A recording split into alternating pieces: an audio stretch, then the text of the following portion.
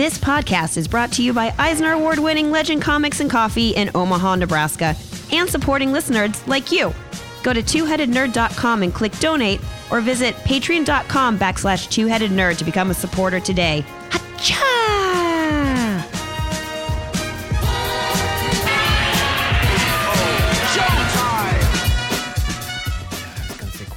But like everybody knows it's quarantine. We're all fucking quarantined. It's all quarantine, baby. It's never going to end. We're never going back to real life. But we're broadcasting from the Ziggurat in Omaha. This deep is below reality. The metro area. Just deal with it. I don't mean to sound like this, but I'm going crazy. And it is our pleasure to welcome you to episode 570 of the Two-Headed Nerd Comic Book Podcast. Nerds, my name is Matt Baum. We're stuck in here together. There's nothing we can do but cough in each other's mouths just to test to see if we get sick. Just keep passing the COVID back and forth. Just between the two of us. If we pass it between the two of us, everything's fine. Yeah, we're up to COVID 25 now. It just keeps going up.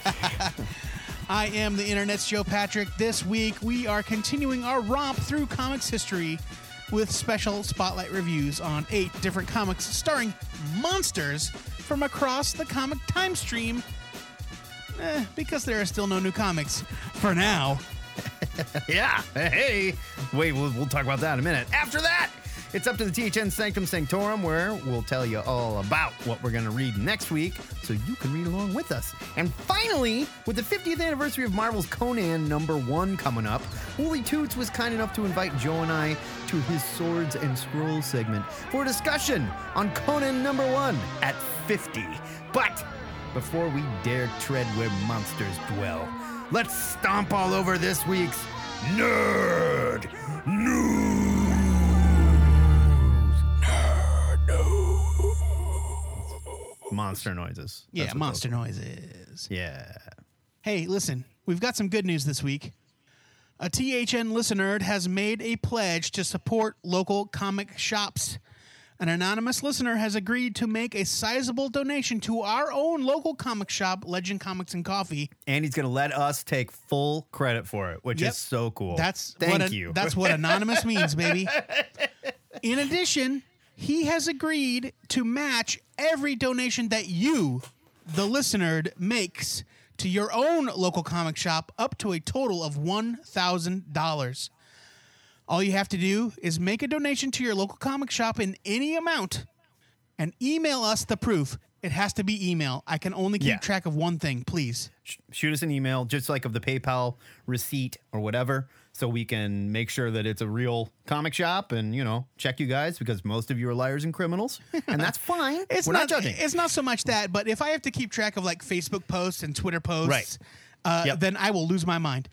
So let's email it to us, and we'll do subject comic shop donation. There you go. There's no real deadline to this promotion. Just simply email us the proof of your donation to your local comic shop of your choice, any shop. The anonymous donor did say they would start on the 1st of May.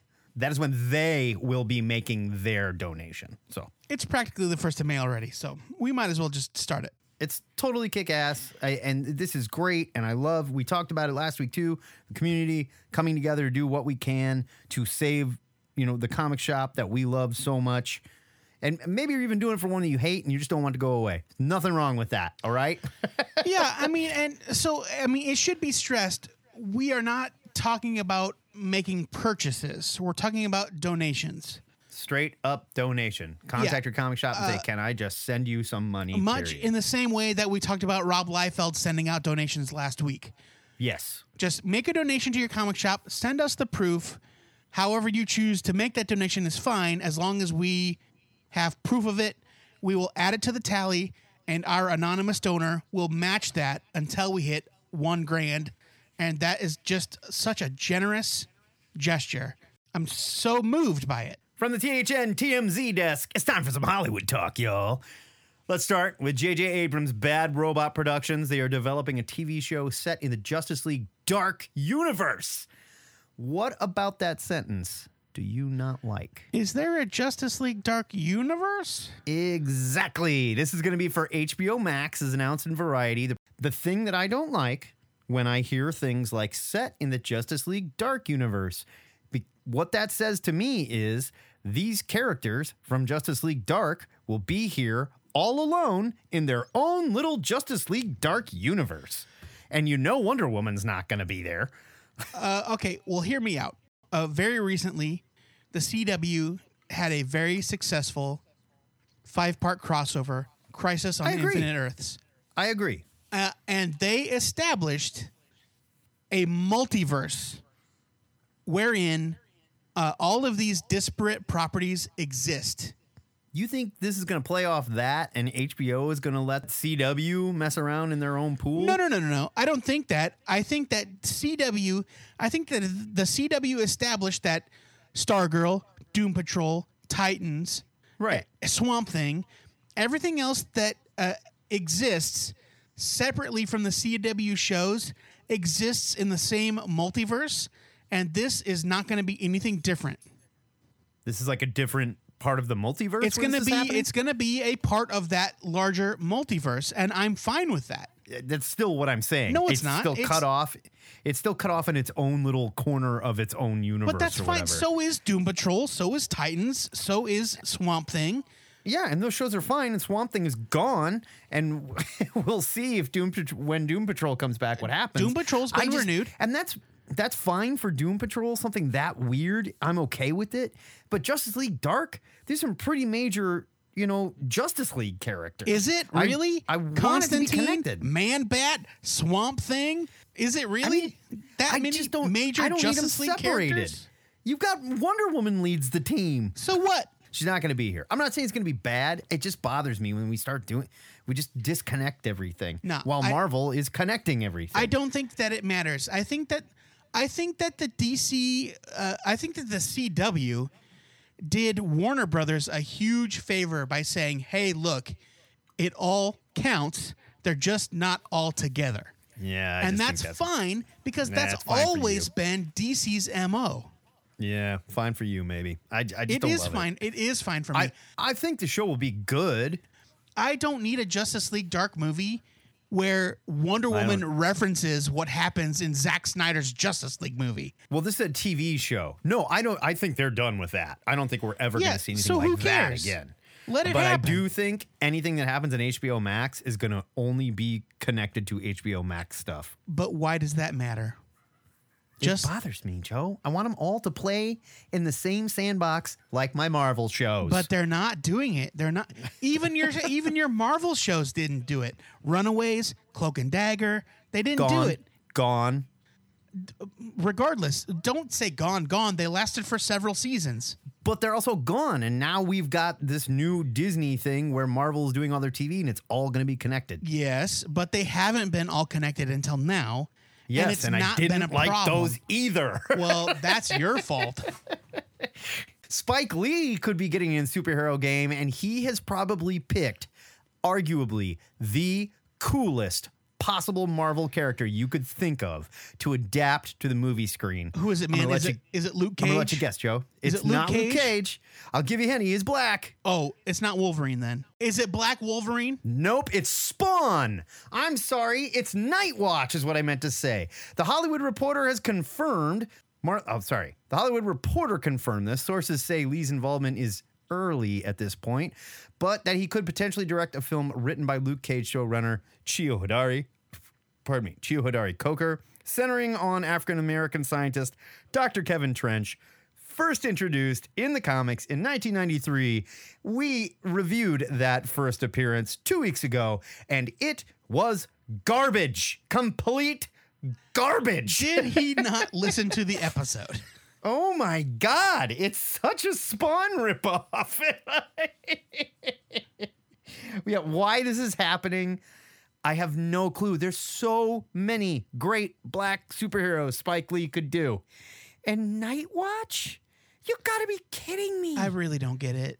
I don't I mean, understand. other than like maybe it's a blank slate and they can do whatever they want with it, and they better change the hell out of this. Because if they don't, Todd McFarlane is going to own Marvel Comics.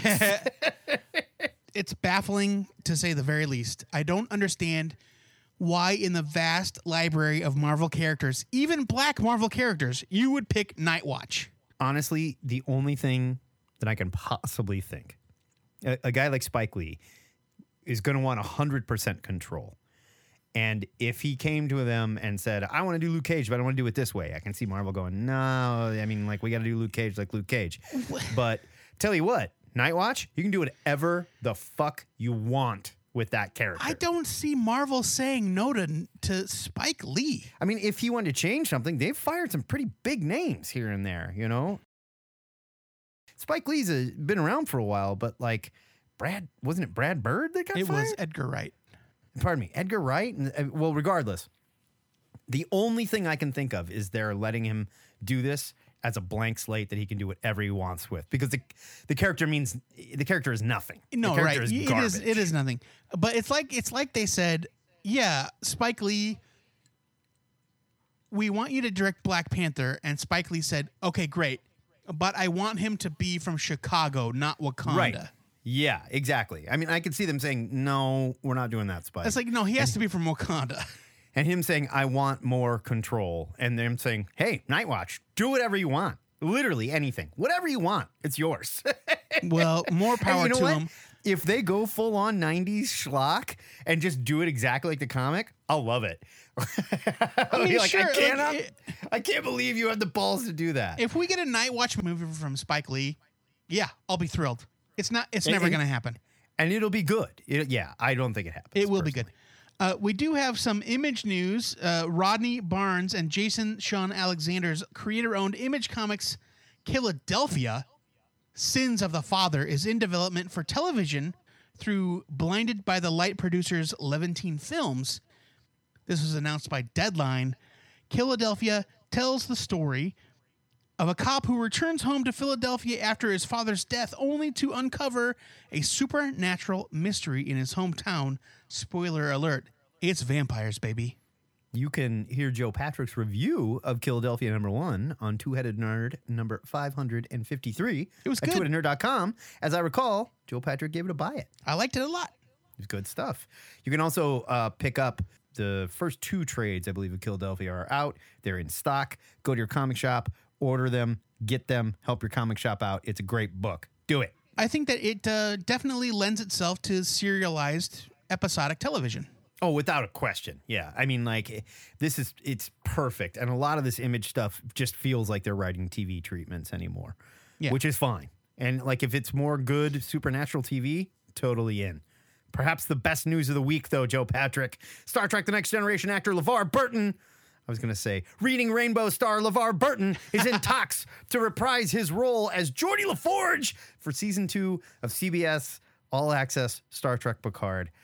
If you thought that you cried a lot in the first season, if Geordi LaForge shows up and everything is fine, I will cry. If they kill him, I'll never stop crying. I have been rewatching Community, and that episode where LeVar Burton shows up to talk to Troy, and Troy just shuts down completely. That would be me. That would be me if LeVar Burton shows up as Geordi LaForge on Picard. I love this. And you know what's going to happen. I mean, after I think the way people reacted to Marina Sirtis and I can't say Riker's name. So Jonathan Frakes. Thank you, Jonathan Frakes. I think they're like, go get everybody. Get them all. Yeah, I mean, and Brent Spiner showed up, and they already announced that Whoopi Goldberg was going to be there as Guinan. Guinan's going to show up. Oh, my God. I love it. I just, like, the only people I'm missing are Worf and O'Brien. Please get those guys. They're on Deep Space Nine right now. Just bring them home. Actually, they're probably off Deep Space Nine by now. This is several years later. I mean, probably, yeah. Yeah.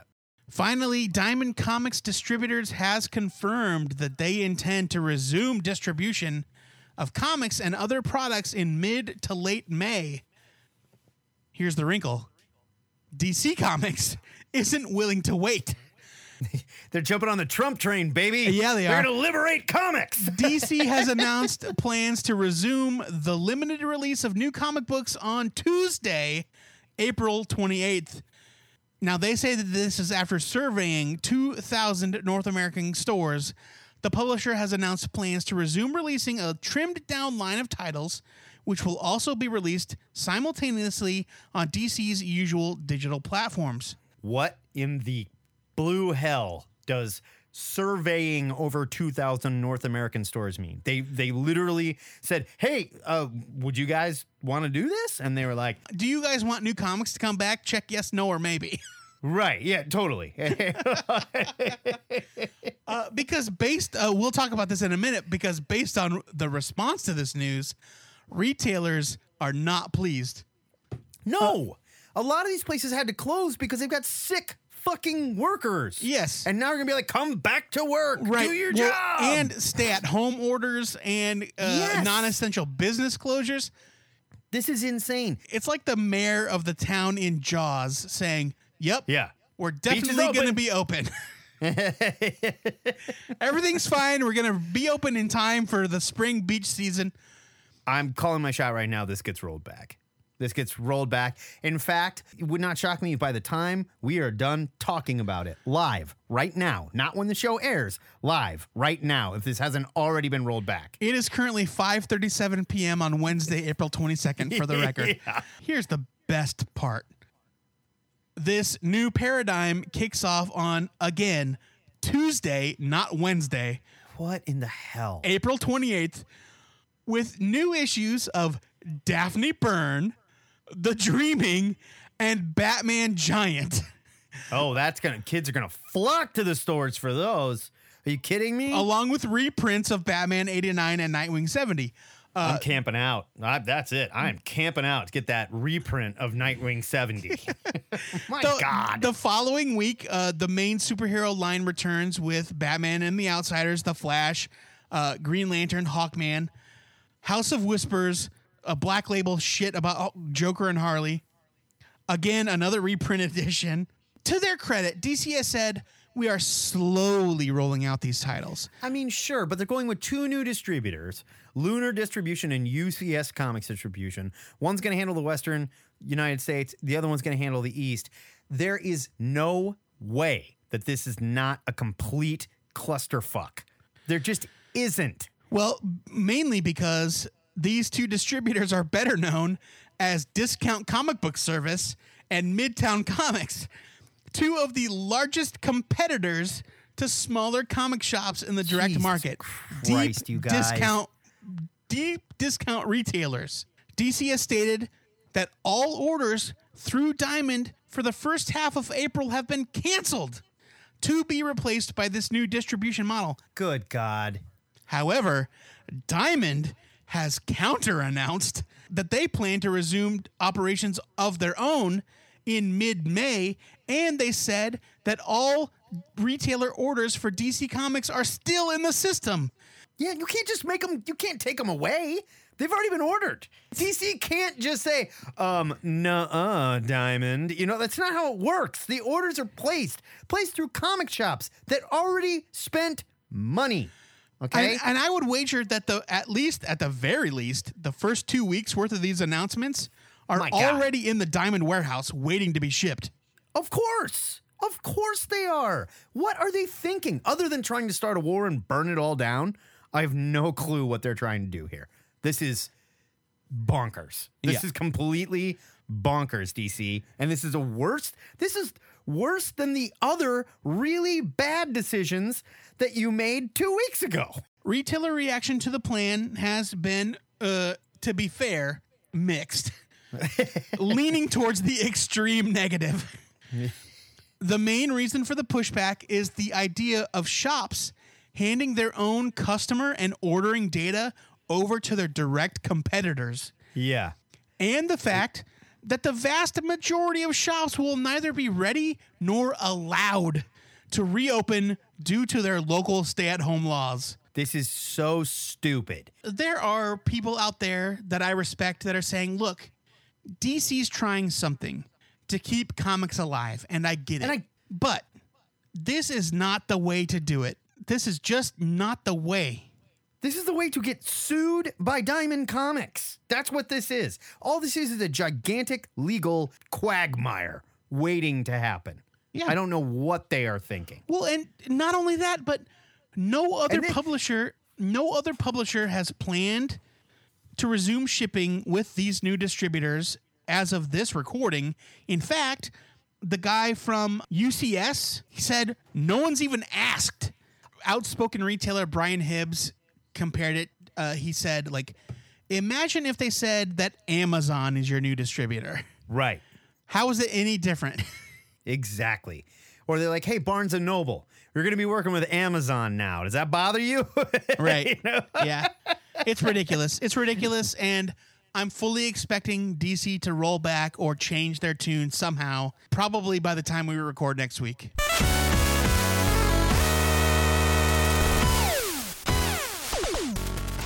That is your nerd news for the week, but I'm sure we missed plenty of other stories while waiting to talk about the news so DC can course correct. So hit us up on the THN Forums Big News section or any of our social media outlets and talk to us about these stories or anything you think we missed. $5 says we stop recording right now and check the news sites, and they've already decided not to do this. You start talking and I will look right now.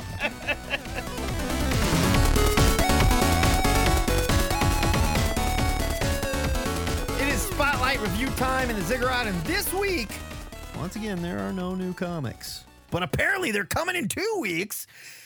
Now, the ancient curse that binds us to life in the Ziggurat is forcing Joe and I to review 8 comics where monsters were the stars. Joey, what terrifying tale are you reviewing first? I have no new DC news, by the way. Okay. I would have lost $5 on that one, but I feel like it was a pretty good bet. It was a safe bet. Before we do that, let's wet our whistles with a cocktail from the official THN bartender, Mr. Justin Fletcher, who put together the cocktail of the week. Justin, what are we sipping on today? All right, nerds. This week we're talking about, I guess, the first appearance of Swamp Thing. I went deep into the book of cocktails, and lo and behold, did we find a cocktail from New Orleans actually called a Swamp Thing, and relatively easy to make with ingredients I think most people will have minus one. Okay, so this is a total of 3 ingredients. All 3 of these are equal parts, so you can make this drink as big or as small as you want it, as long as everything is equal. So you're going to do gin, Hypnotic, which Blue Hypnotic to be specific, and Sunny D. Who knew? So you're just going to take, let's just say we're going to make a 6-ounce drink here. You're going to go 2 ounces of Hypnotic, Blue Hypnotic, 2 ounces Sunny D, 2 ounces gin. Boom. There's your Swamp Thing. It's easy. It's done. You don't have to do anything but put all that stuff straight into a glass. Maybe give it a nice little stir with a spoon or something just to mix it up. But that is a Swamp Thing. Personally, I've never had one of these, but I think I'm going to have to give one a try just to see, because I'm kind of intrigued by the whole Sunny D deal. But that's it, nerds. Enjoy. Thank you, Justin, Matt, Excelsior. Excelsior. Chin chin. Chin chin. My first review is Detective Comics 400 from DC Comics from 1970. Writer Frank Robbins and legendary artist Neil Adams introduced the world to Man-Bat, a character that I was surprised to see wasn't always the animalistic monster he was later known to be. Me too. I had no clue. Yeah. This issue portrays the cursed scientist Kirk Langstrom as a reluctant partner to Batman, one that could have ended up being a real hero. I absolutely love this era's version of the Batman. He's very much the Dark Knight detective, popularized by Adams and writer Denny O'Neil, but he's also neither the grim and gritty Frank Miller version or Grant Morrison's unbeatable God. This Batman actually struggles a bit and then uses what he's learned to improve and adapt. Yeah, that was one thing that I forgot that I loved about this run. I haven't read it in so long. I forgot how Batman was. Yeah. Because Batman today, even like I'm not going to say it goes as far as Grant Morrison's like unbeatable Batman, but that definitely has affected the character very much so. Yeah. And he is not like this anymore. Back then he was fallible. He was good, really good at his job, but fallible, and part of the detective work was figuring out what he was doing wrong. Right. I liked that they really leaned into the detective stuff. We don't see that anymore. No, we don't. I loved the story. I found myself wishing for a story where Man-Bat actually became a heroic ally to Batman. But hey, he's in the pages of Justice League Dark as a heroic Yeah, ally. right. It's true. Come on, man. It's true. Adams's legendary talent is on full display in this issue. There's also a fun murder mystery backup starring Batgirl by Denny O'Neil and, once again, Gil Kane. Detective Comics 400 was an excellent introduction to one of my favorite misunderstood Bat villains. I'm giving it a buy it. Yeah, I had never read this, and I can't believe it because I love Man-Bat so much, and I think I just kind of assumed Man-Bat was the character that we knew, like sort of from the DC animated series, you know, the animated Batman. Sure, almost, yeah. where he was just like a werewolf, more or less, but he was a bat, and he was crazy. He turned to the bat, and he went crazy. You know, what do you do? And the Man-Bat we have now in Justice League Dark is much closer to this Man-Bat. Yeah, he thinks and He speaks. really is. Right. And I just forgot how much I love Denny O'Neil's Batman. Oh my God, it's so good. Frank Robbins wrote the lead story, but Denny O'Neil's backup story was really good. Yeah, I know. I just reading that backup story was just like, oh man, I love Denny O'Neil's Batman. I was tickled to find a letter in the letters page by future Batman writer Alan Brennert. Oh no shit. Which is something I always look for in these old reviews. It was like little Alan Brennert was like, dear DC Comics. Couldn't have been that little because it wasn't that many years later. No, huge buy it from me too. Matt, what do you got? Well, everybody knows that I'm a huge Godzilla guy and love me some Godzilla, but there are some things that it turns out Marvel Comics just shouldn't do. I'm reviewing Godzilla, King of the Monsters, #1 from Marvel 1977. Wolverine creator Herb Trimpe is on art here, and I love Herb Trimpe. I want to go on record as saying, love the guy. He is a legend. I hate the way he draws Godzilla. It's so bad. He's got big birthing hips and like long human arms, kind of. And this weird bulbous face. He's got pecs. It's so weird. I just don't like it at all. Doug Mensch is on the script here, and he narrates the hell out of everything because he has to, because Godzilla can't talk. So there's so many things wrong with this Godzilla comic, and it's not even the comic's fault, honestly. You know that Marvel got the license for this. They got excited. Godzilla was hot at the time, and they were like, let's Marvelize Godzilla. Let's just do it. Godzilla does not work in the Marvel universe. He just doesn't. Since this is Godzilla's first Marvel appearance, they had to bring the MCU into play. They just had to at the time because they were doing it to everything. So, who do you call to stop Godzilla? Not the Avengers, not the Fantastic Four, not even Nick fucking Fury. Nope. You call in Dum Dum Dugan and Jimmy Woo. Yeah, totally. I mean, it's just so asinine. This is a giant monster destroying a city, and they're like, Dum Dum and S.H.I.E.L.D. will take care of it, right?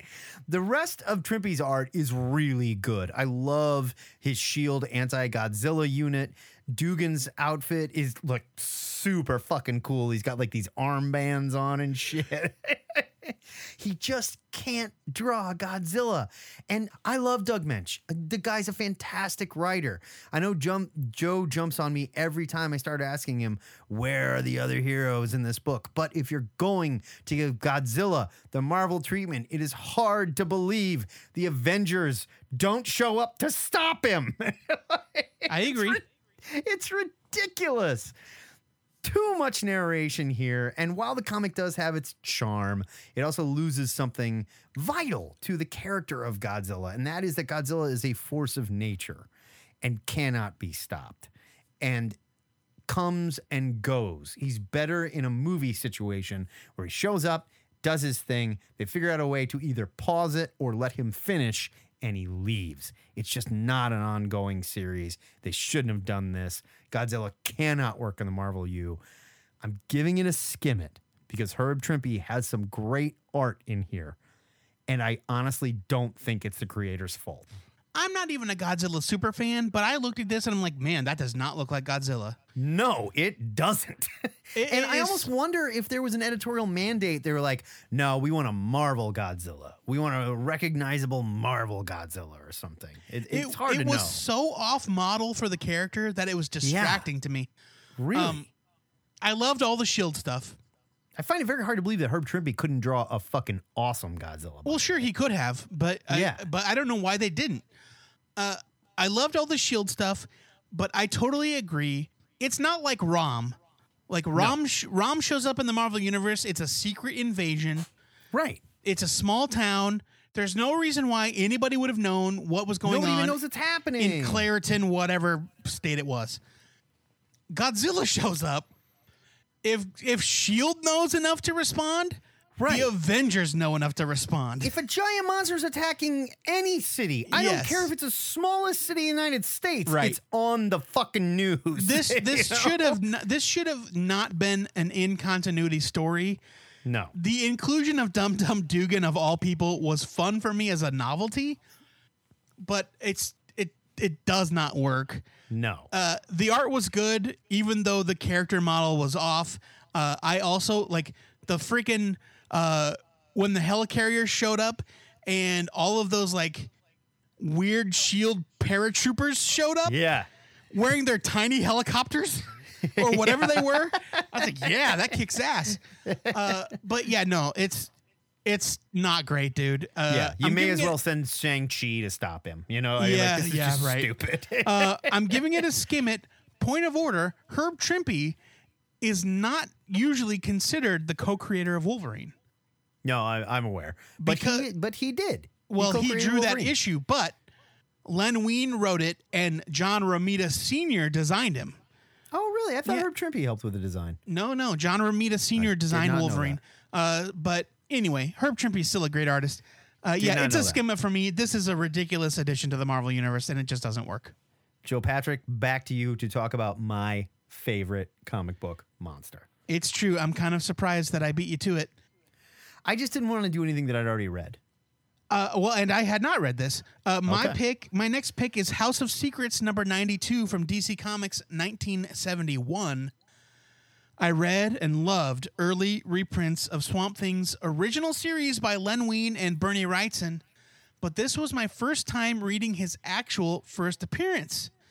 I was surprised to find that his original origin is totally different. Oh, yeah. Some of the key elements are still there, like the sabotaged science experiment and his lost love. I even think that his wife's name is the same, Linda. Yes. But otherwise, Alec Holland and Abby Arcane are nowhere to be found. I think the guy that becomes Swamp Thing is actually named something different. Yes. Still, Wrightson's art is gorgeous, of course. And this was a really fun read about a prototype version of the character we all came to love, and yes, I'm assuming that everyone loves Swamp Thing. This was an anthology title, so the rest of the issue is full of short horror tales, narrated Tales from the Crypt style by Abel of Cain and Abel fame, who would become a staple of Neil Gaiman's Sandman. They aren't all great, and DC couldn't even be bothered to give credit for half of them. But I still had a lot of fun reading them. Written by somebody. Not even. House of Secrets 92 is a really interesting artifact of its time, and it's a fascinating glimpse of what would become an iconic character. I'm giving it a buy it. Yeah, this was basically like the Bernie Wrightson swamp monster that he created that would become Swamp Thing. And there was even like a prototypical one before this even that was even less close to the new Swamp Thing. Like I don't think you really see that anymore where it's like, this is a character that is in name only the character that you would come to love. But I also think books like House of Secrets were a good place for them to bounce ideas around and just see, like, hey, does this work? Does this work? And people reacted to this. And then immediately Wrightson gets his own Swamp Thing miniseries after that, and they flesh it out more, and that's where we meet Alec Holland and whatnot. I adore this book for what it is.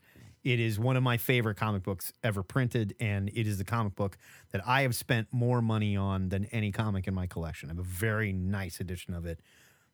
come to my house and try and take it, I'll fucking kill you. All right. So I love the Swamp Thing so much. I love this issue. It definitely gets a buy it. And I loved House of Secrets because these anthology books back in the day, it was like the Marvel tryout book, basically, where they were like, I don't know, just get in there and write some stories. We'll see what people like and we'll go from there. If it spins out or something, great.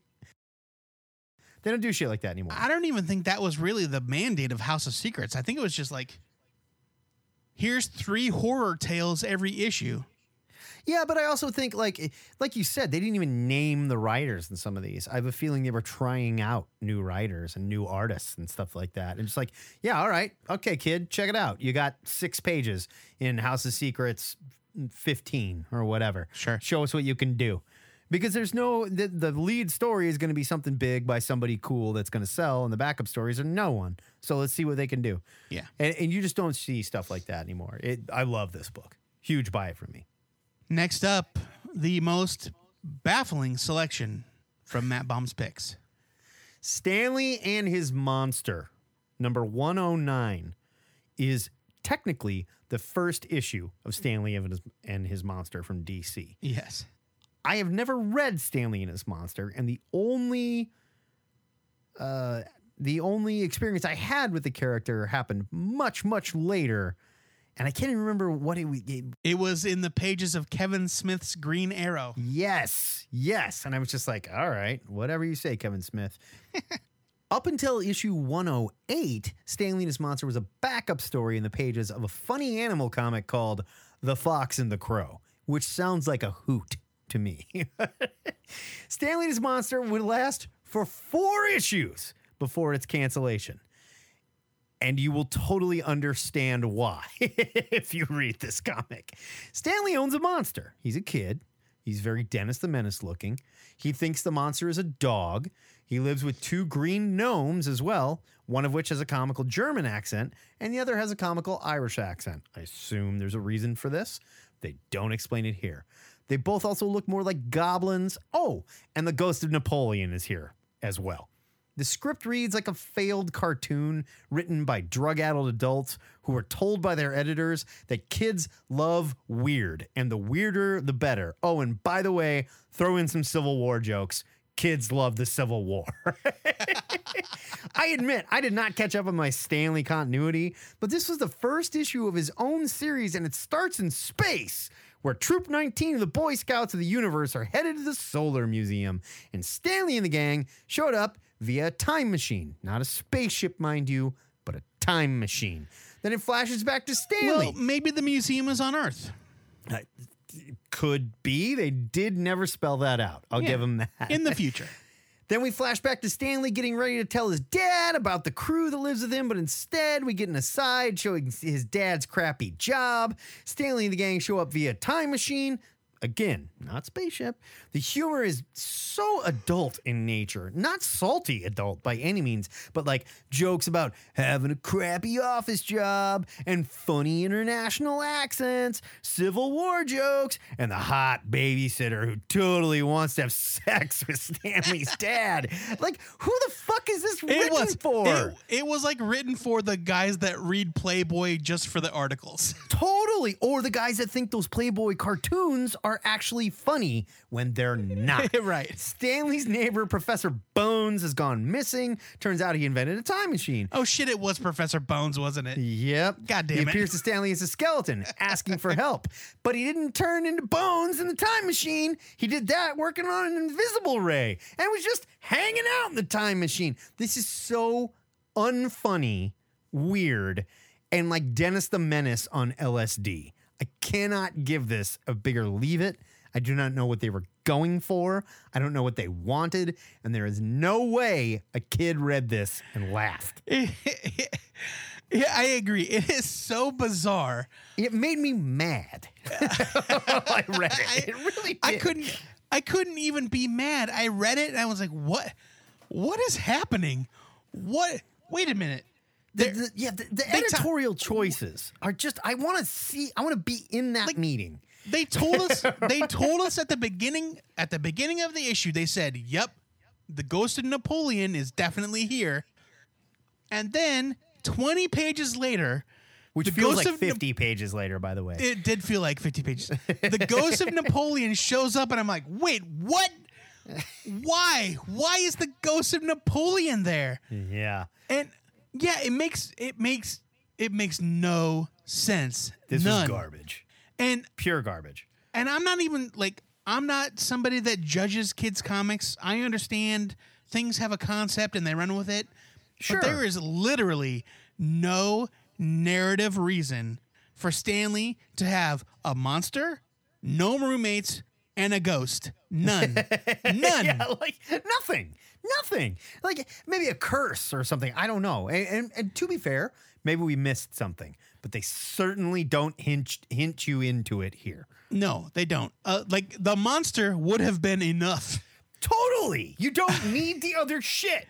And the monster isn't even funny. So don't tell me like, oh no, the gnomes are the funny part. Because no, they're not. And the Napoleon thing doesn't even make sense. So how No, can it be funny? It does not. I just want to point out for the record that Stanley and His Monster was co-created by Arnold Drake, co-creator of Dead Man and the Doom Patrol. There you go. They can't all be winners, Arnold. The guy specialized in weird. I guess, It's so. a leave it from me. Joe Patrick, now we get to talk about one of my favorite iterations of Spider-Man. Please. Oh, boy. All right. Next up, it's Amazing Spider-Man number 101 from Marvel Comics 1971. When last we left our intrepid hero, Peter Parker had decided that he had done enough to make up for the death of Uncle Ben, Yeah. You know, like And- Peter, like, I think that's it. I'm good. and he deserved a chance to live a normal, happy life with his love, Sure. Gwen Stacy. I get it. So naturally, he created a completely untested serum to remove his powers that instead granted him 6 extra arms.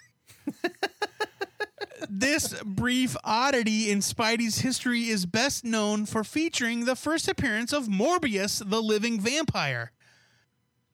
Writer Roy Thomas, who I will mistakenly call Jerry Conway later in the episode, is credited as, quote, stand-in scripter, and it is abundantly clear that his mandate was to ape Stan Lee's writing style at all costs. Yeah. They just got a blanket memo. Everybody write like Stan Lee. That Yeah. is your job.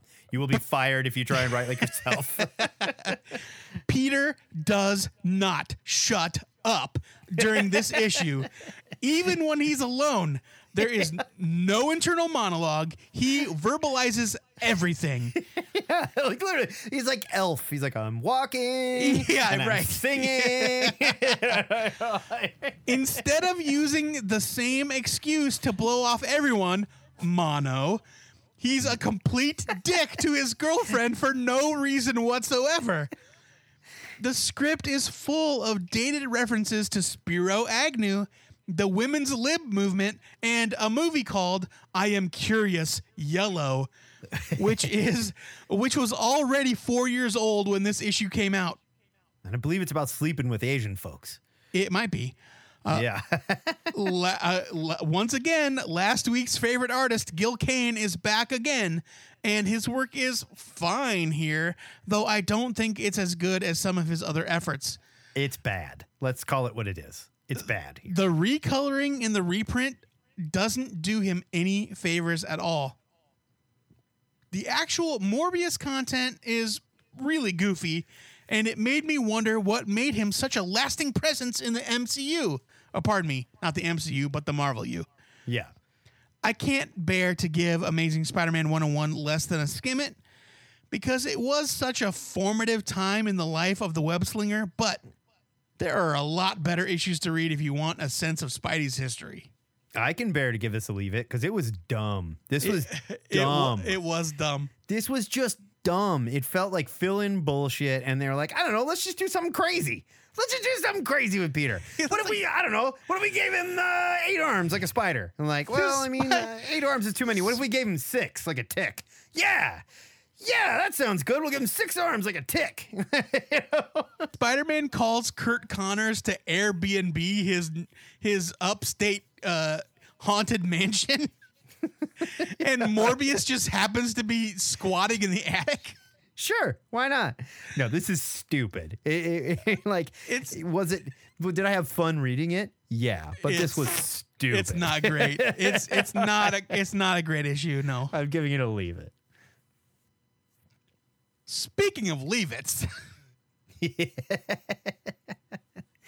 I have this weird love affair with the Werewolf by Night comic where if I find issues in good condition, I'll buy them. And they're not good. They're just not good. I don't think there's one single good issue of Werewolf by Night. Spoiler alert, this one's not going to get a good review. it was James Brown's favorite comic book series. James Brown was on a lot of cocaine at the time, too. This is Werewolf by Night number 32 from Marvel, 1975. The reason I picked this one is I know we did first appearances last week, but I could not help myself when given a chance to review the first appearance of Moon Knight. And let me tell you, it is a doozy. Werewolf by Night was one of Marvel's short forays into horror comics alongside Tomb of Dracula and a gang of others. By 1975, the horror bubble had completely burst, and Marvel was canceling their scary titles by the dozen. Werewolf by Night survived because, again, writer Doug Mensch did everything in his power to make the comic feel like a superhero book, including introducing his own superheroes, Moon Knight, for example. Don Perlin took over penciling duties on the book after Mike Plug, and he's not as good as Plug. That's the nicest thing I can say. He does a very weird job of drawing Jack Russell, our main character and werewolf. And picture a brown fuzzy man with cut-off jeans and a flat top, and you have got Perlin's werewolf. Mensch's script is just bonkers, and I don't know where it comes from because he doesn't write like this. It's so weird. Oh, he does write like this. Does he? Yes. I haven't encountered it like this, where Russell's narrating the comic like a beat poet in a fist fight with knockoff Batman, but moves from first to third person narratives so fast that you can't even tell who is actually narrating things. Like sometimes it's his narration. Like he's saying he's like, oh man, the moon's not supposed to hurt me. It's supposed to make me tougher. But this crazy cat's stabbing me with these cuckoo knives, you know? Sure. And then the same box, the same color is in the same panel saying, the werewolf had no idea that the Moon Knight was so... Like, there's two fucking narrators? What is going on? Yeah, even follow that's it. true. I will say Perlin's art is good, considering the schedule that the poor guy was working on. He had to draw a werewolf while everyone else was drawing heroes in costumes. Like, his Moon Knight looks kind of cool. Not great, but kind of cool. The fight with Moon Knight is definitely brutal. And I know, again, we're not reviewing first appearances, but this is a good first appearance. I am giving this comic a buy it because I love Moon Knight so much and they established him really well. But it's not a good comic. It just isn't. So Doug Mensch, we talked about Godzilla. Right. Doug Mensch is very much a writer that writes to the genre. So this was very at night the werewolf stalks, blah blah blah, Moon Knight. Yeah. And Godzilla was all bombastic, the titanic terror of the deep rises from below. It's all very genre specific, flowery writing. I also think he was very much a jobber at the time. Yeah. And they would be like, Doug, you want this? And he'd be like, I'll take it. I'll do it. Yeah. I totally agree that in this issue, he could not decide who was narrating the comic. It was nuts. Because sometimes it was an omniscient narrator and sometimes it was Jack Russell. And the narration boxes were always the same color and the same shape. So there's no differentiation. I was actually stunned at how close this appearance of Moon Knight was to what I know of Moon Knight. Yeah. It's a really good first He looked appearance. like Moon Knight. He threw the fucking moon-shaped daggers. Frenchie was there. Yeah. This is also the first appearance of Frenchie. Yeah, so Mensch had this mapped out. He knew this character is his and he wants to do something with it. And I'm going to force it into the fucking Werewolf by Night book. Yeah, for sure. And I could be wrong. Feel free to fact check me on this, but I think that Doug Mensch, went on to write the Moon Knight series Yes. that he did. Bill Sienkiewicz drew. But yeah, it's clear that like he was in love with Moon Knight and did not give two shits about Jack Russell. I'm giving this a skim it because it was terrible. But I thought the Moon Knight stuff was great. Yeah. I mean, my love of Moon Knight is making me give it a buy. I hear you.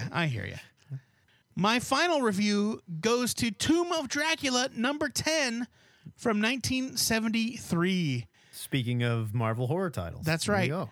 Now, you may have noticed, but I did not really mean to have most of my picks have a pseudo vampire theme. Man-Bat, Dracula, Morbius.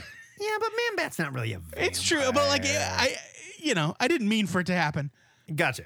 He does turn into a bat. That is a vampire. Yeah, he's bat-like. This issue introduced Blade the Vampire Hunter to the world as a leather-jacketed blaxploitation refugee throwing wooden daggers. I would love a serious modern take on this version of the character, Totally. but this was a nice substitute. One thing I really loved is that they did not shy away from the horror of Blade's mission. When he kills a vampire, it's not gory in the comic, like the art's not gory, Right. but they don't dissolve into a convenient cloud of ash. Instead, they revert to the human version of themselves that they were when they were first turned. Yeah, In just like fact- the old Hammer movies. Yeah, That's what like there's a moment in the comic where like Blade kills a vampire that was an 18-year-old kid when he got turned. Yeah. And he gets called out on it. And Blade was like, whatever, dude, vampire. Doing my job. Yeah. You don't yell at the postman for delivering the mail. That's you know? right. Because they had 70 issues to fill somehow. Writer Marv Wolfman has Drac wooing a cruise ship of the rich and famous, only to encounter an unexpected mutiny and an attack by Blade. Like you do. Yeah. I mean, like, who could see that coming? You're a con man. You're trying to take over a cruise ship. Who could know that was going to happen? It's all very silly, and Dracula seems especially ineffectual against very simple odds. The modern recoloring of this comic does not do the amazing Gene Colan art any favors, but his style somehow shines through. I've heard and read a lot about this legendary series, but I have to admit, this silly issue maybe is not the best example. I'm giving Tomb of Dracula number 10 a skim it, but I really did love seeing like Leather Jacket Blade. I love the Tomb of Dracula series, and that's another one that I will buy back issues of whenever I find them. Gene Colan's art, if you can find the old issues, the art is incredible. Gene Colan is such a badass. It's true. And I want this Dracula in the Marvel Universe so bad. Like, I love him so much. The closest we got to it was in that Captain Britain and was it MI-13? Yes. Where Dracula was living on the moon. He was shooting vampires at Earth Like from the vampire moon. torpedoes at the Earth, basically. It's so good. It was so fucking cool. I'm giving this a buy it just because I love it. And I love the first appearance of this Blade. I love his dumb costume. I love his dumb haircut. I love his goggles. I love it. Yeah. It was really fun. It's just like Dracula on the cruise ship getting beaten up by a bunch of like 1%ers. Yeah, totally. It was so stupid. All right, Matt, finish this up. No set of monster reviews would be complete without a Frankenstein, so I'm reviewing Doc Frankenstein, #1 from Burly Man, 2004. Back in the early 2000s, fresh off their success with the Matrix trilogy, the Wachowski siblings opened their own comic imprint. Why? Because that is where the real money was. That's right. Doc Frankenstein was their baby, and they would write it as a team with art from the amazing Steve Skroce.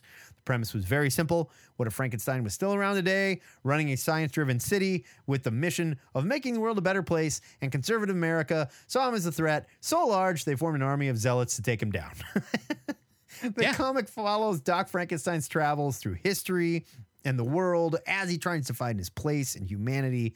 Steve Skroce was an artist that I first met in the pages of Wolverine 150 back in 2000, and I was leveled by the guy's art. Scroce harkened back to that first Wolverine mini by Chris Claremont and Frank Miller, drawing Wolvie as a pincushion riddled with arrows. His art was vicious. It was detailed and unlike anybody I'd seen draw the old Knucklehead in years.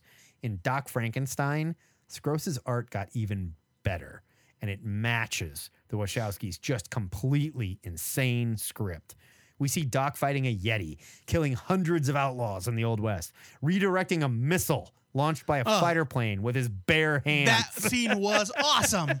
Doc Frankenstein was an incredible series that we didn't even deserve at the time, and without a doubt, it is my favorite version of Frankenstein in comics. Doc Frankenstein was an incredible series that is without a doubt my favorite version of Frankenstein in comics. It is pure machismo. It's a logical extension of cocaine-fueled 80s action blockbuster movies meets the best of Hammer horror. I could not love this short-lived series more. I'm giving it the biggest buy it I possibly can. Yeah, this was awesome. It's incredible. It is funny to revisit Burly Man comics in the here and now, because when I looked it up, I saw that Doc Frankenstein was a 6-issue miniseries that took 4 years to come out. Yeah. But yeah, this was so good. It was so good. The writing is great. Frankenstein as the reluctant hero that's just like, well, I guess this is what I do now. I guess I protect the downtrodden. And I've got a huge science city full of outcasts. Well, I mean, he is the downtrodden, though. That's It's just true. it. Yeah, no, it's true. You know, I mean, he realizes, like, this is my penance, my sainthood, if you And will. that scene where he catches that missile in midair, It's so cool. it's rad. It's so rad. And throws it back at the jet Yeah, that shot. I forget how much I missed Steve Scroce's art, and I like to pronounce it like Jim Croce. Yeah, I know. But he is such a tremendous talent, Yeah. and he is just like he's gone on to other things, and he's come back a couple of times in comics. He did some image work a few years ago, but he's just not a big name in comics, but he is such a huge talent. Should be a legend. He really should. The guy's amazing. This was beautiful. It was excellently written, and I immediately wanted to keep reading more of it. I'm giving it a huge buy it.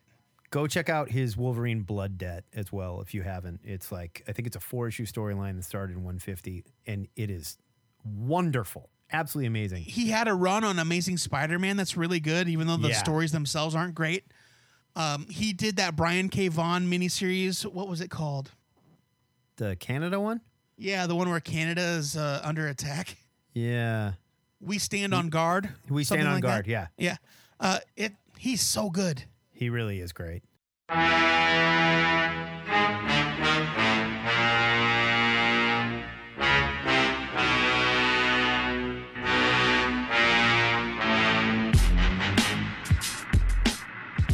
Those are our reviews of this week's monstrous picks. We'd like to hear what you guys thought of this week's comics, and of course, hit us up with your themes for future episodes of The Two-Headed Nerd. Well, apparently we only have to do this for one more week, I guess, and You then know new what? comics are back. I don't really care if new comics come back. I know. At this point, I'm I having too don't much care. fun.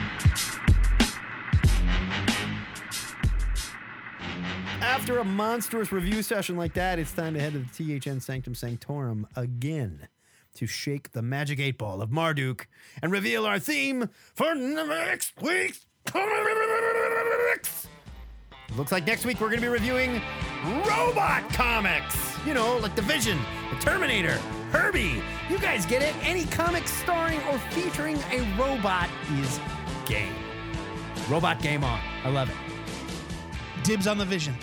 Big robots, little robots, all the robots. It's going to be fun. Stay tuned to our Facebook and Twitter to see which issues we'll be reading so you can play along. Now, Joey, let's peer into the cursed mirror of Cthon and see what is the random trade of the week. My pick of the week is Daphne Byrne #4. Just kidding. The THN trade of the week is Tomb of Dracula, the complete collection, Volume 1 trade paperback from Marvel Comics. It's written by Crazy Marvel. how it's never that random. You know, it always kind of It's goes really with the not theme random, of no. what we're doing. Yeah. It's written by Marv Wolfman and Various, with art by Gene Colan and Various. It's 512 pages for the low price of $39.99. Here's your solicit. Sink your teeth into a vampiric volume that chronicles some of the greatest supernatural comics ever printed. The all-time classic Tomb of Dracula ushered in Marvel's glorious age of horror, while the black and white magazine Dracula Lives delivered stories with real bite, and both featured legendary creators, including Gene Colan in his prime, illustrating The Lord of Vampires. The tomb has opened, and Dracula lives again, but his descendant, Frank Drake, joins vampire hunters including Rachel Van Helsing and Quincy Harker in a bid to return him to his grave. Will they drive a stake through Dracula's heart, or will that honor fall to Blade? Yeah. Plus, tales of terror from across Dracula's 500-year existence, featuring hell crawlers, the monster of the moors, wizards, gargoyles, voodoo queens, and more. What more could a kid want? I mean, come on. I know. This collects Tomb of Dracula 1 through 15 and Dracula Lives 1 through 4. You can get it from your local comic book store now. Do it now. Sorry. The new one that they put out is much, much better than like the old Marvel Masterwork reprints and stuff like that. They did such a better job. The modern recoloring these. recoloring is bad. Yeah, this one is much better. Still not great. Just but give much me, better. just give me scans of the original comics. That's what I'm saying.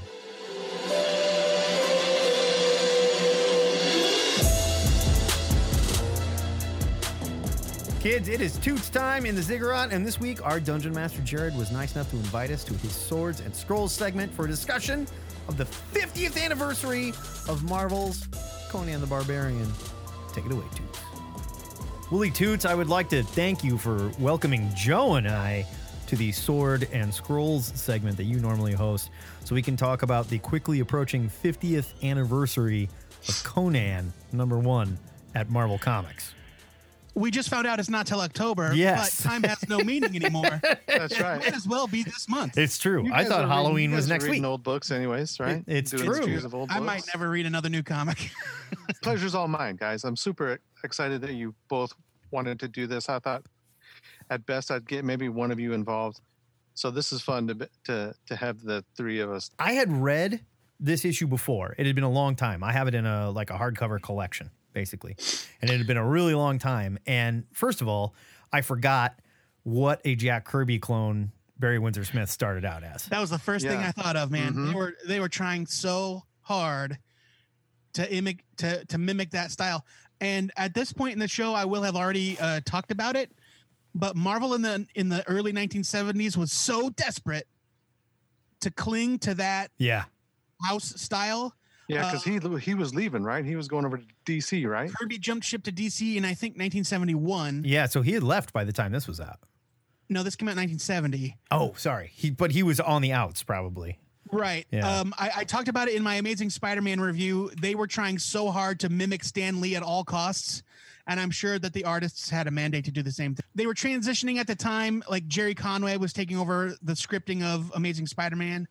But if you read Amazing Spider-Man 101, pardon me, which I did for this show, you will see that they were trying so hard to copy Stan Lee's style. Sure. Even in that book?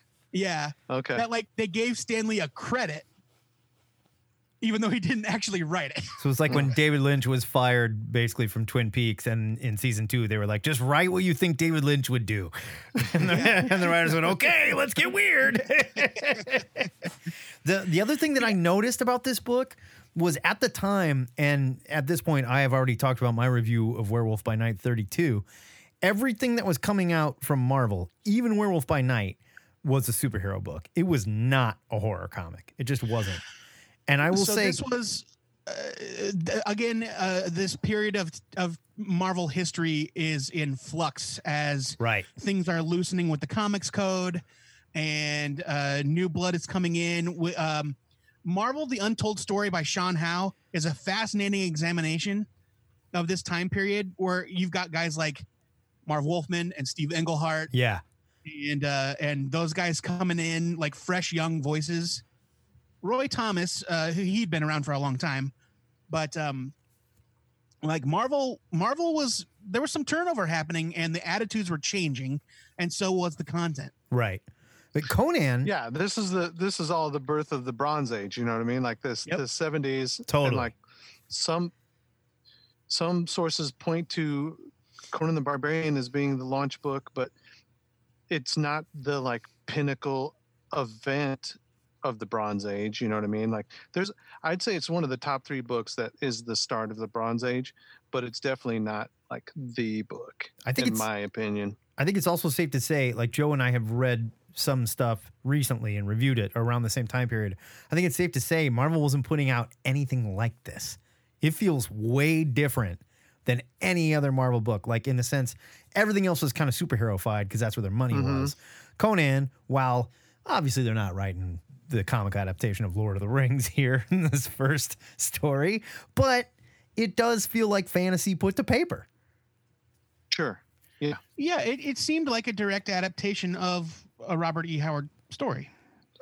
Well, aside from all the goofy Starstone, Yeah, bullshit. I would disagree there, because like the first thing they do is like they get into this guy that's like peering into the Starstone and seeing the future, but not just the future, the far fucking future with spaceships. You know, I was like, Yeah, dude. whoa. Well, yeah, I mean, he looked too far and it broke his brain. Yeah, That's true. But they And went that's- and it's happened in other stories, but it's like they did go straight Jack Kirby with it's it though.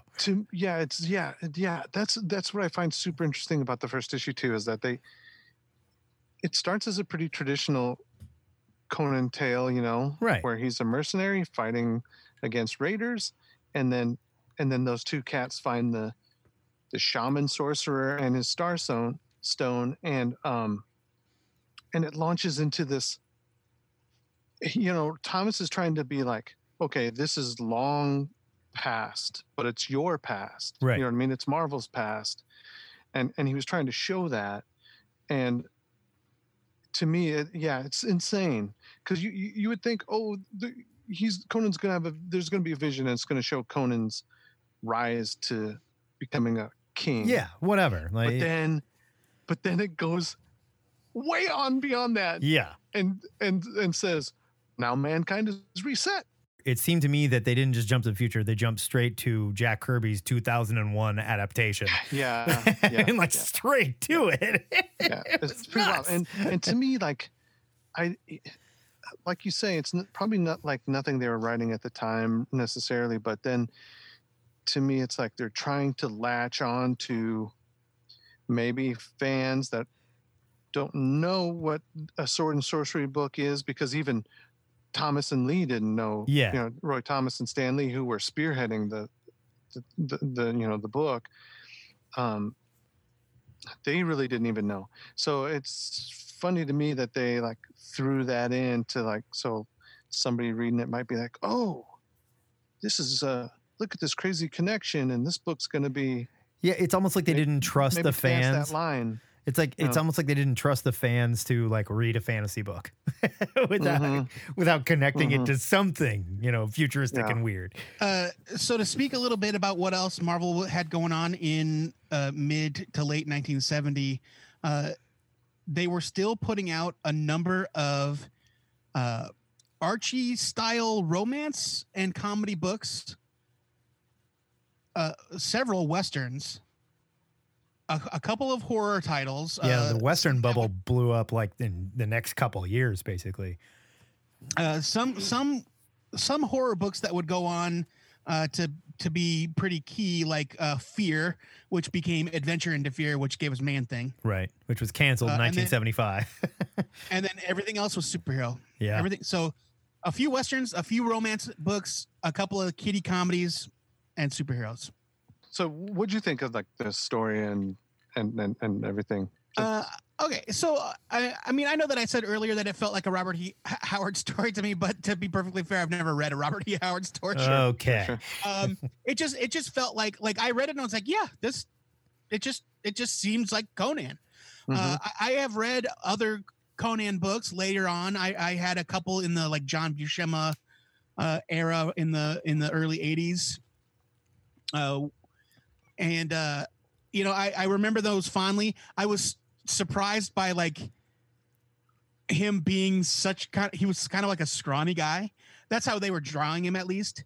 I know that he was powerful. Well, he's described as pantherish and in also the books. He's very young. So like, yeah. So Buscema's version is like that's what I think of when I think the of hulked Conan. up version. You know what I mean? Yeah. Like that's the hulked up version. He should be more of a leaner cat. You know what I mean? Oh, sure. Kind of, you know what? Kind of like how I remember seeing some of the later Dark Horse ones. I think it may have been during the Brian Wood Yeah. era, where like he was much more lithe. Yeah, like Yeah, he was Cary Nord ripped. He drew was him. still ripped, but he wasn't like Cary Nord drew him like tight little monster man. He was like so well done. But, this came out a few years after Frank Frazetta had painted Conan on the cover of Yeah. that, like Conan the Adventurer. And on the cover of Conan the Adventurer, he's like a power lifter. Like Frazetta painted him like a wrestler, you know?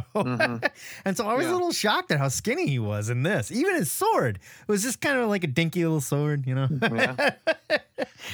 So speaking as somebody that's not as connected to the source material as you guys, I had a fun time. Like the Sunstone or the Starstone stuff didn't seem out of place to me, just because I had no reason to believe it didn't belong. Sure.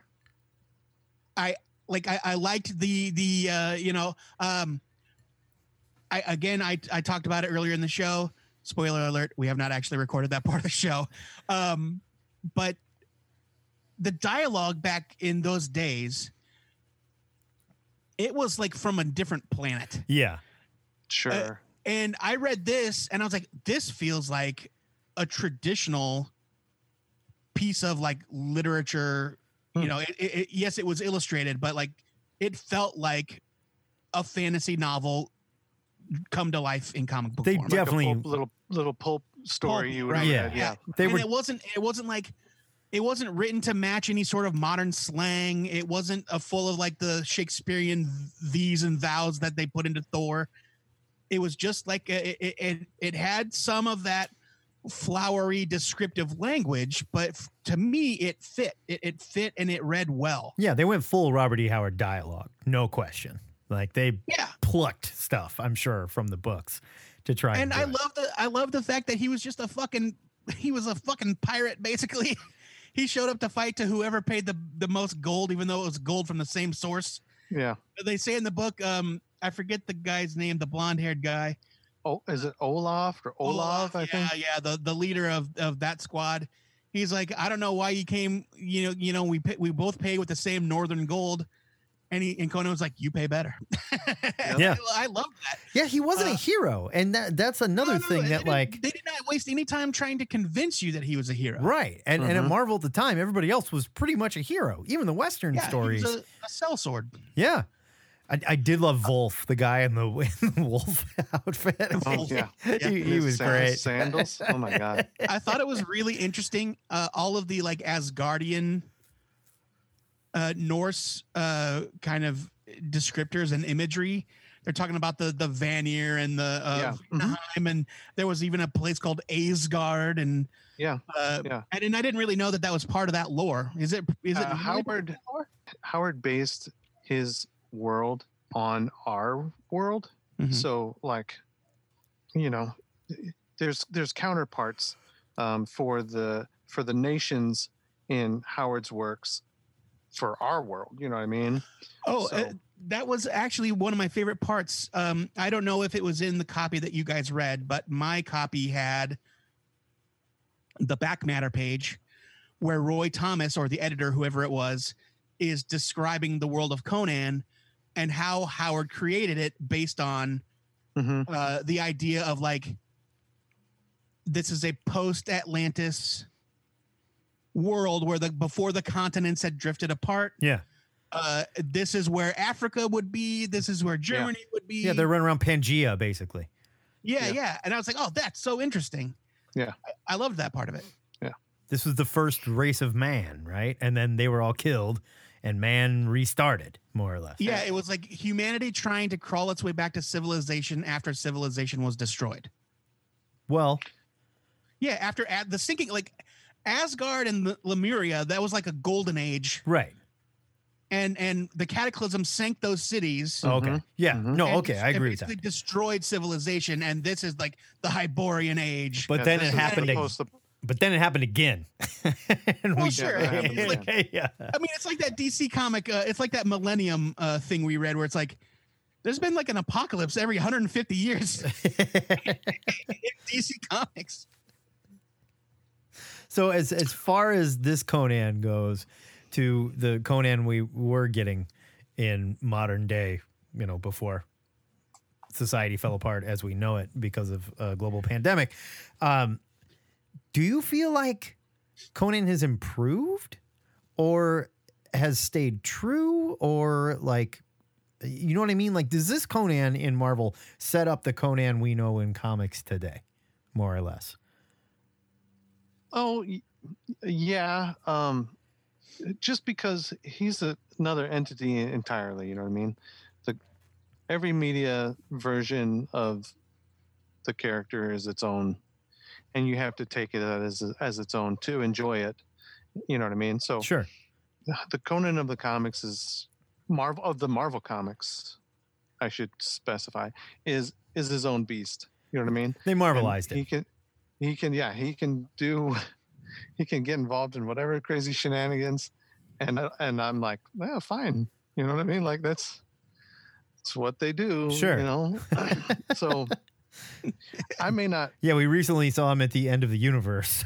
So- Yeah, I don't necessarily follow what he's doing in the Marvel U. Yeah, didn't he? What was that Conan? What if? Didn't he basically become like the Phoenix or some shit, or he got the Infinity Gauntlet? No, Or he- well, most recently in the 2099, he got the it was Conan 2099. That was he got the great. Nova helmet. It was The totally Nova great. helmet, right? Yeah. It was like Which is old man actually Conan, pretty and he rad. was like, "Fuck you, the Earth. You're screwed. I'm out of here," and just left. I loved that. So goofy. Which is what Conan would probably do. I mean, honestly. So yeah. He's I mean, not a I would hero. say- First and foremost, he's not a hero.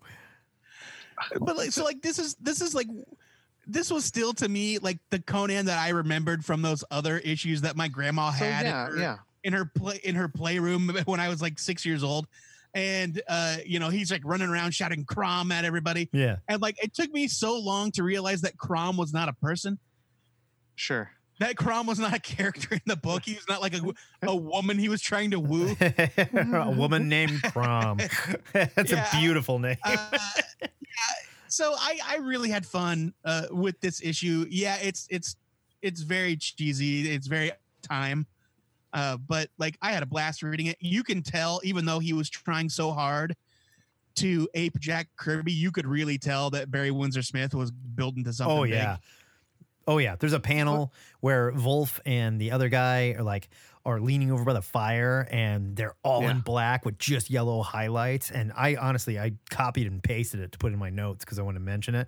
It is kick ass, and it's straight up Kirby ripoff, but it is awesome. Like Barry Windsor Smith was so cool, and when he figured his shit out and came into his own style, I'm sure Marvel at the time was like, draw like Jack Kirby, and he went, okay. And they were like, no, more like Jack Kirby. And he was like, okay.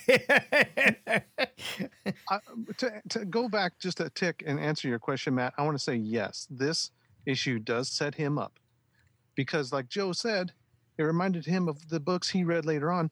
So this from this issue echoes through the entirety of his career at Marvel. Like it even Like, foreshadowed all, King Conan.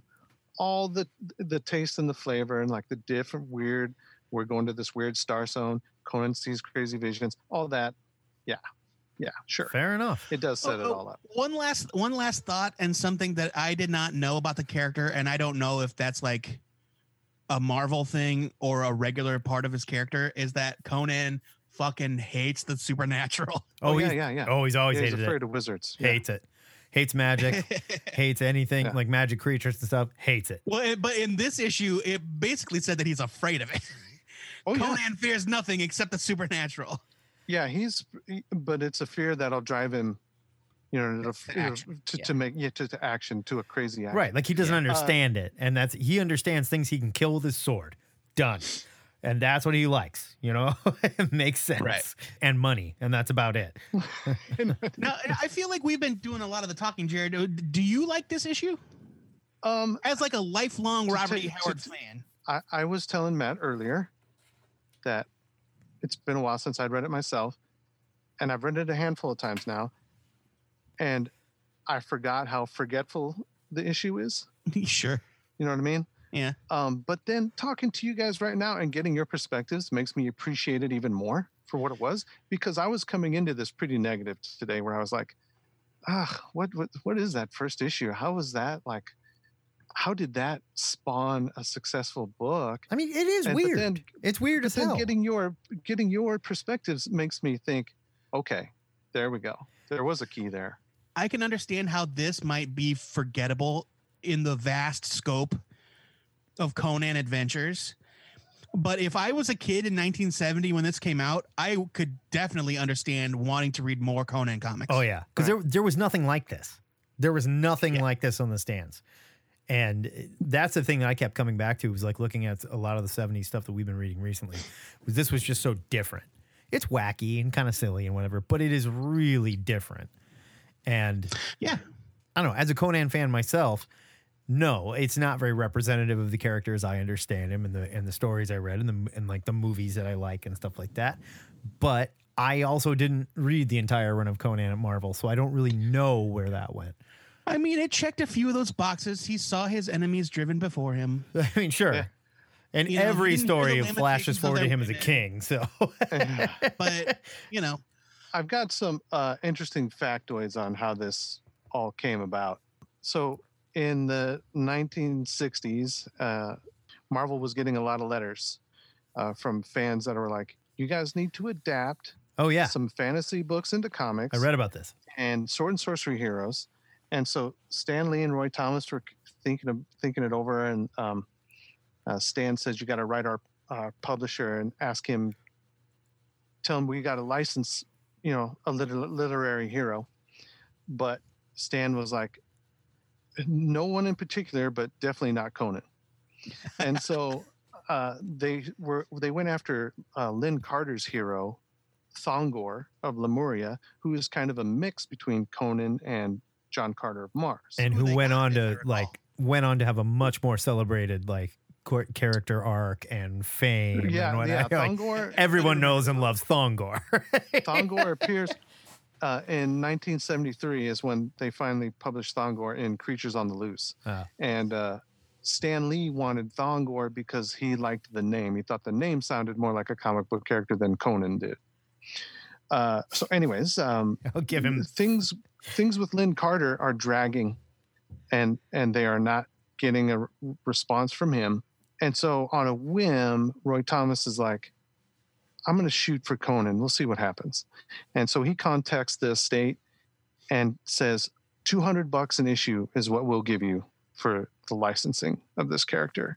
And they agree.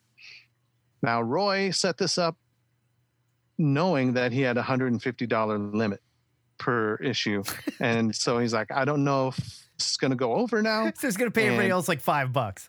Yeah. And he's like, I'm going to have to maybe cover the cost myself. So he's like, I'll take a cut out of the writing pay. And we got to find an artist. He wanted Big John right away, Buscema, but too much money. Right. So they're like, we're going to do this. We'll do this Windsor Smith cat. We'll do it. And French kid, so he'll do it for nothing. Yeah, right. And so by the time so now the book comes out, and by the time they're working on issue number 4, sales figures trickle in on number 1, and it's a success based on the small print run. They're like, hot damn, that book sold. So now they're cranking on it.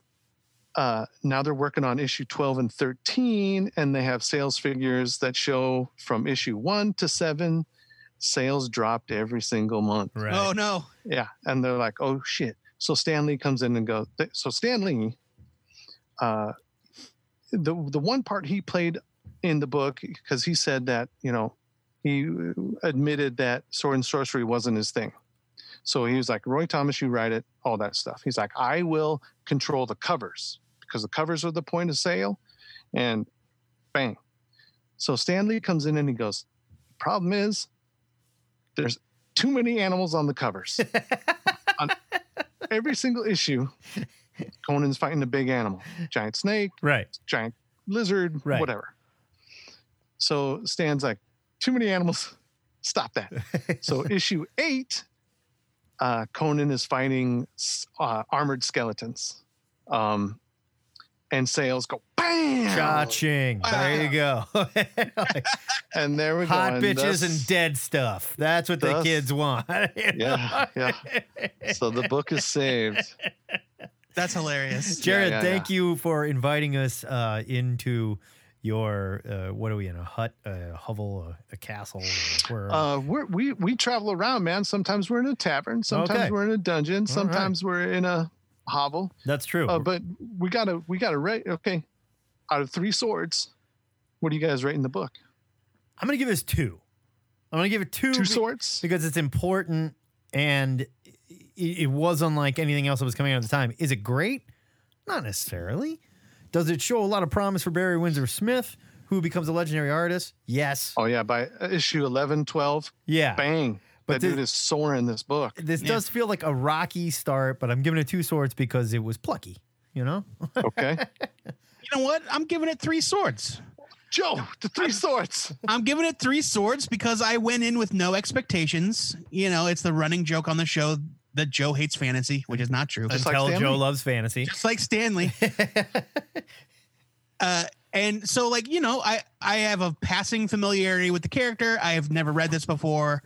I was like, yeah, whatever. I'm sure it'll be at least a fun exercise. And at the end of it, I was like, that was fun. That was fun. I found it interesting. I found the lore interesting. And if I had been of that age in 1970, I definitely would have wanted to spend my 15 cents on Conan #2.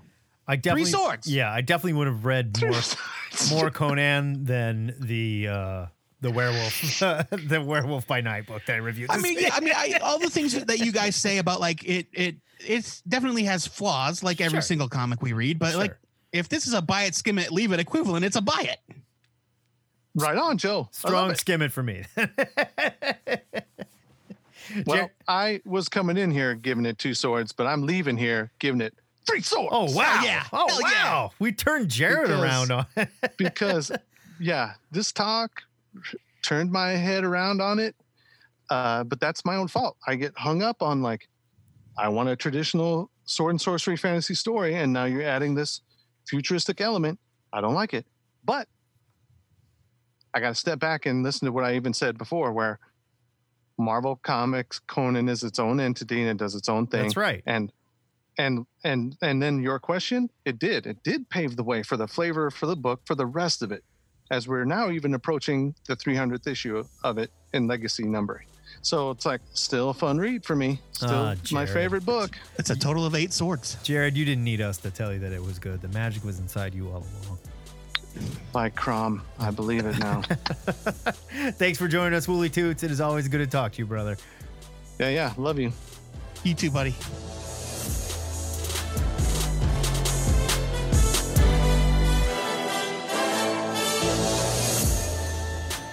Excelsior!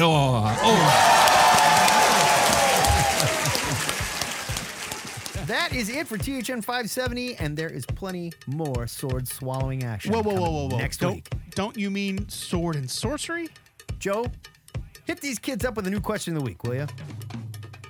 We're going to give you guys a little bit more time to catch up on the the comic book deathmatch question from last week. And then we are going to make an effort to sync up our timing a little bit so Yes. that the new question of the week drops the same day as the new episode. So you've got about a week to get your answers in for the comic book deathmatch. Which 2 comic book characters do you want to see fight And who would win? We also said cartoon characters can be involved too. Yeah, you know what? Any fictional characters. Yeah, we said, because like most of the answers that I got have been going on like at work, and it's been comics versus cartoons. They were characters. mostly Like, cartoons, yeah. Yeah, and they were like, I want to see Wolverine fight fucking Popeye. Yeah, exactly. So hit us up on the THN forums, on the Facebook fan page, via email, via voicemail, 402-819-4894, or send an MP3 to twoheadednerd@gmail.com. We will collate all of your answers in an audio-visual recorded post on the Facebook page. It will be the new THN cover to cover. You're going to love it. We need you to participate. We're going to respond to it. There'll be famous guests. It's going to be great. Apparently, there will be famous guests. That's right. News to me. Guaranteed. Also, I want to know who wins the fight and why. Don't leave that out. I want to know who wins and why. Let's do this. In these interesting times, it's not going to be part of the main show, but we're going to do our best to make sure that your voices are heard. So please continue to call in. If you are new to the show and you'd rather spend a little over an hour in Fing Fang Foom's purple pants than listen to another second, I assure you it is only because you haven't heard enough. The good news is you can hear the entire run of the THN in our digital long box archive at twoheadednerd.com, but hosting that many episodes, it ain't cheap. So we want to thank our man who used to be on the streets, but he's playing it cool now and staying home and quarantining and doing the right thing because he's a smart guy, Damon Chan. Love that guy. Yeah, you know, our man on the virtual streets, Damon Chan. Yeah. Before we go, our weekly shout out goes to a friend of the show, Michael Morisi, who just announced that he sold his first movie this week. He is the nicest friggin' guy. I love that dude. He really is. Morisi said that he'll be writing the screenplay for the film and to expect a formal announcement very soon. For now, he teased that it's a horror film not based on comics. Boo. Still, though, good for him. Nah, fuck him. What? I'm kidding. Congrats, Michael, and word to you, buddy. I can't wait to hear more about it. That dude is a super hard-working guy. He's a great writer. And he's just like a nerd's nerd. I love the guy, and I'm happy to see him succeeding. Until next time, true believers, remember to pre-order your DC comics from their new weird pre-order service that you probably can't even fucking pre-order from, and I guarantee it will drive your retailer insane. This is a Two-Headed Nerd, signing off.